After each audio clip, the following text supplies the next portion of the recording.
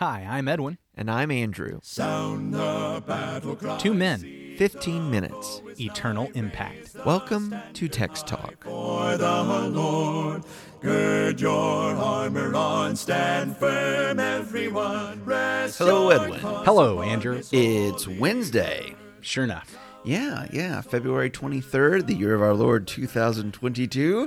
Every time you do that, I'm just losing it more and more every day. So people got to check, make sure we're accurate, make sure we're timely and relevant. Right. And for most of the people listening, it's probably like June 5th, 2035 or something. It probably is. But then we get those messages like, I'm really trying to catch up. They know how far they have to go. We are moving forward fearlessly. And in Matthew chapter 25, we've got the third teaching of this Matthew 25th chapter today. You going to read that for us? I will. I'm going to read verses 31 through 46 in Matthew 25. This is the English Standard Version. When the Son of Man comes in his glory and all the angels with him, then he will sit on his glorious throne. Before him will be gathered all the nations, and he will separate people one from another as a shepherd separates the sheep from the goats. And he'll place the sheep on his right, but the goats on the left. Then the king will say to those on his right, Come, you who are blessed by my Father, inherit the kingdom prepared for you from the foundation of the world. For I was hungry, and you gave me food. I was thirsty, and you gave me drink. I was a stranger, and you welcomed me. I was naked, and you clothed me. I was sick, and you visited me. I was in prison, and you came to me. Then the righteous will answer him, saying, Lord, when did we see you hungry and feed you, or thirsty and give you drink? And when did we see you a stranger and welcome you, or naked and clothe you? And when did we see you sick or in prison and visit you? And the king will answer them, Truly I say to you, as you did it to one of the least of these my brothers, you did it to me. Then he will say to those on his left, Depart from me, you cursed, into the eternal fire prepared for the devil and his angels.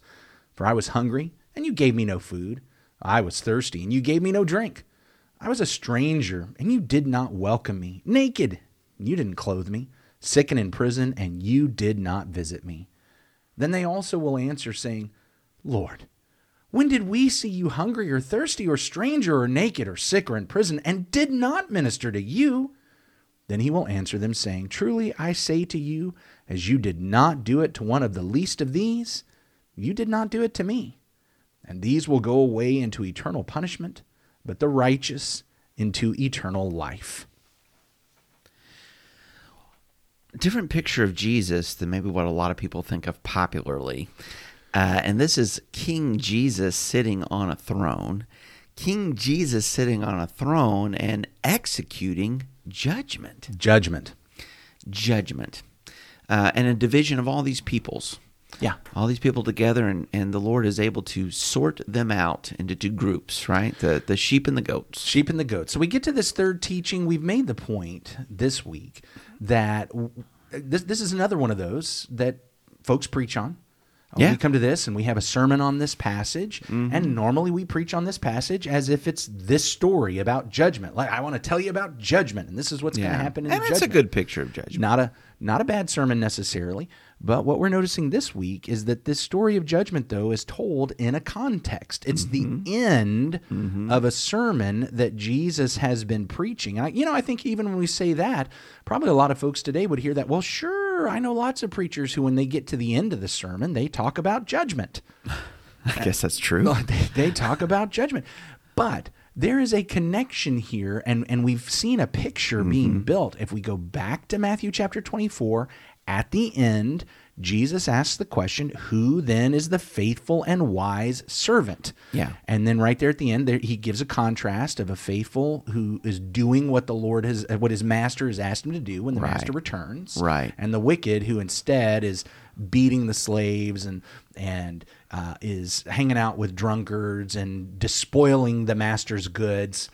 And then we have three teachings that actually are all answering that question, who then is the faithful and wise servant, whom his master will find so doing when he comes. Yeah. And we walk through these three teachings. We get to this third one, and all of a sudden we realize, okay, now I know who the master is. The master is the Son of Man. And so he's not been talking about just servants or slaves Right. and masters. He's been talking about the Messiah, the Christ, the Son of Man, and those who have claimed to be his faithful servants. That's who he's been talking about. And he's been talking about how are you faithful and wise while the master is absent. Well, I was just going to say, and one of the parallels in each of these teachings is that there is a judgment at the end of each one. Right. The master returns or the bridegroom shows up, and a distinction must be made between those who have been faithful and doing what they ought to be doing, whether it was in their preparation, whether it was with the possessions, but then those who, or even treating the other servants in the first one at the end of Matthew 24, and then the recognition that those that fell short, it's not okay. It is not okay. He is displeased, and there's a judgment against them. With each of these three teachings, there has been a connection back to that last paragraph in Matthew chapter 24. In Matthew chapter 24, as he talked about that faithful and wise servant versus the wicked one, we saw with the parable of the 10 virgins the connection back to the delay on the return. Yeah, where's the bridegroom at? Okay, and with yesterday, as we looked at the parable of the talents, we see the idea of the servant or the slave who is the steward of the property that is supposed to be managing the property for the proper reason. Now in this third one, and I think it's important because what so often happens is we just come to this judgment scene in a vacuum and we make it about our modern debates about benevolence and social justice and act like what Jesus did was give a teaching about judgment on social justice and social benevolence rather than keeping it in the context, because what he's talking about, remember back in Matthew 24, listen to this again, verse 45. I'm in Matthew 24 now, back a chapter. Who then is the faithful and wise servant whom his master has set over his household to do what? To give them their food at the proper time. So this faithful and the servant has been asked to give the other servants food. This is a servant who is responsible for other servants. But instead of feeding the other servants at the proper time, instead of providing care for the other servants, instead he just cares about himself. He eats and drinks with drunkards. He is all about his own pleasure. His own, it's about me, self-indulgence. That's the word I was looking for a second ago. It's all about his own self-indulgence instead of serving the fellow servants. And then what he does with the fellow servants is he beats them. Okay? Now, we get to this third teaching that is expanding on that and homing in on that. And what have we got? We've got a distinction between how people treated the least of these, my brothers. When they were hungry, you didn't feed them. Remember what we just learned about that faithful and wise servant? He was supposed to be feeding the other servants. When they were thirsty, he didn't give them a drink. When they were naked, he didn't clothe. This is what that faithful and wise servant is supposed to do, is caring for these other servants of the master. The master's people. It's about loyalty to the master while the master is gone. And we've learned that I'm loyal to the master while he's absent when I maintain my preparation. I'm loyal to the master when he's absent, when I'm using his property his way. And I am loyal to the master, faithful and wise, when I am faithful and wise with his people. The master's people. Preparation, property, and people. And that's what this final story is about. This final story is not just about, are you nice to people who are in need? Which, of course, you should be. Well, yeah. There's lots of other passages that deal with that. Yes. But when we want to make that point, let's go to those passages, Titus 2 and Titus 3, as it talks about being devoted to good deeds. Galatians 6:10, do good to all people, especially the household of faith. The parable of the Good Samaritan, loving your neighbor, no matter who that person is. Yeah, the one that needs your love. But what this parable is about the fact that the faithful and wise servant is going to treat the master's people with wisdom and faithfulness. He's loyal to the master by being loyal to the master's people. Well, with loyalty, absolutely. But he's going to treat the master's people like he would treat the master. Yes. As you did it to the least of these, you did it to me. And this is important to learn, that my outlook and my association, my attitude toward God's people is really about my attitude and association to God. And notice, it's not just being good to God's people, but being good to the least of these. Right. We spent several weeks talking about humility. It was recognizing, how we deal with the least, children, the last, and the lowly, the little children. What we now have is that's where judgment is going to come. How are you dealing with the least, the last, and the lowly among God's people? And what these folks say, well, we didn't see you. Surely we would have remembered doing this for you. And the wicked, surely we would have remembered not doing this for you. If you had, look, Jesus, if you had come to us and asked us for food, we'd have given you food. Mm-hmm. And he says, well, yeah, but you didn't do it to the least of these. My brothers and sisters who were in need, who were the least.